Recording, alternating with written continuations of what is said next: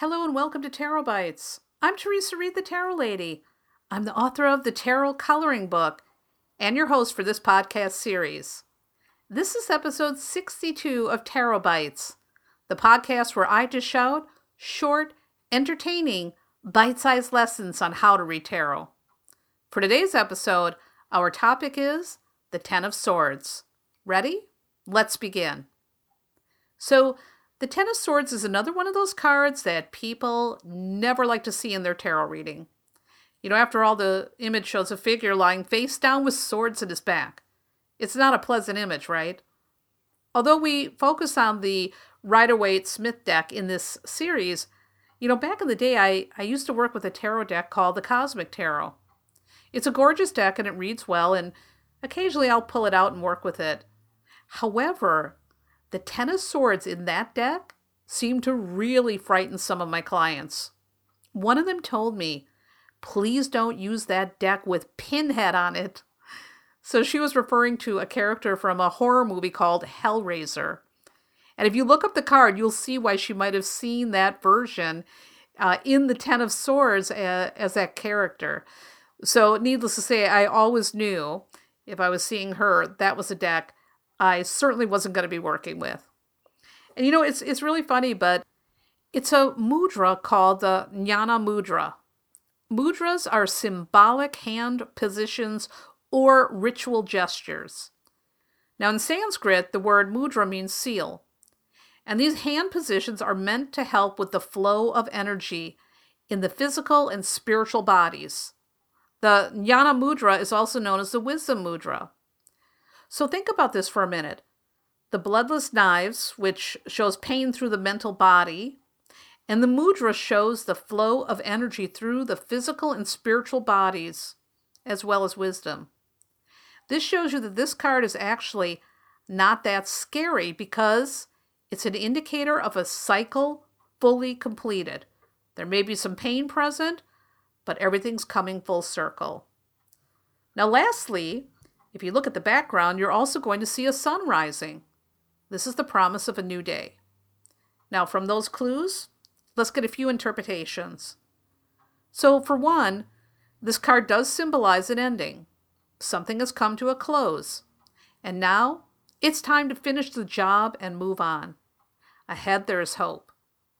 In some cases, this card, depending on the context of the question and maybe other cards involved, it can indeed indicate a betrayal, loss, or failure. But again, from that situation comes wisdom and the ability to reboot and start over again, perhaps wiser from the experience. Now, in a reading about health, I also see this card as back trouble or depression. But please remember, in a question about health, you must always practice restraint and ethics. Unless you're a doctor, you want to be darn careful about diagnosing or prescribing treatment. Now, in 78 Degrees of Wisdom, Rachel Pollack has this to say about the Ten of Swords. It takes only one sword to kill someone. The 10 swords in the man's body, even including one in his ear, suggests hysteria and the adolescent's attitude that no one has ever suffered so much as me, my life is over, and so on. All right, so what about when you reverse this Ten of Swords? Well, the swords are falling out of the body. This emphasizes a new beginning and shows that a fresh start is already in progress. The worst is over. You've made it, and now you can brush the dirt off your shoulders and move on. So, how might you embody this card? Well, I'd like to invite you to check out mudras because they are a great way to facilitate healing and energy flow in your body, especially during those times when you are feeling stressed, depressed, or maybe upset about a change that's happening in your life. A book that I recommend is called Mudras, Yoga in Your Hands by Gertrude Hershey. It's an excellent primer in mudras. I'd also like to share this quote from Mr. Rogers. When I was a boy and I would see scary things in the news, my mother would say to me, "Look for the helpers. You will always find people who are helping."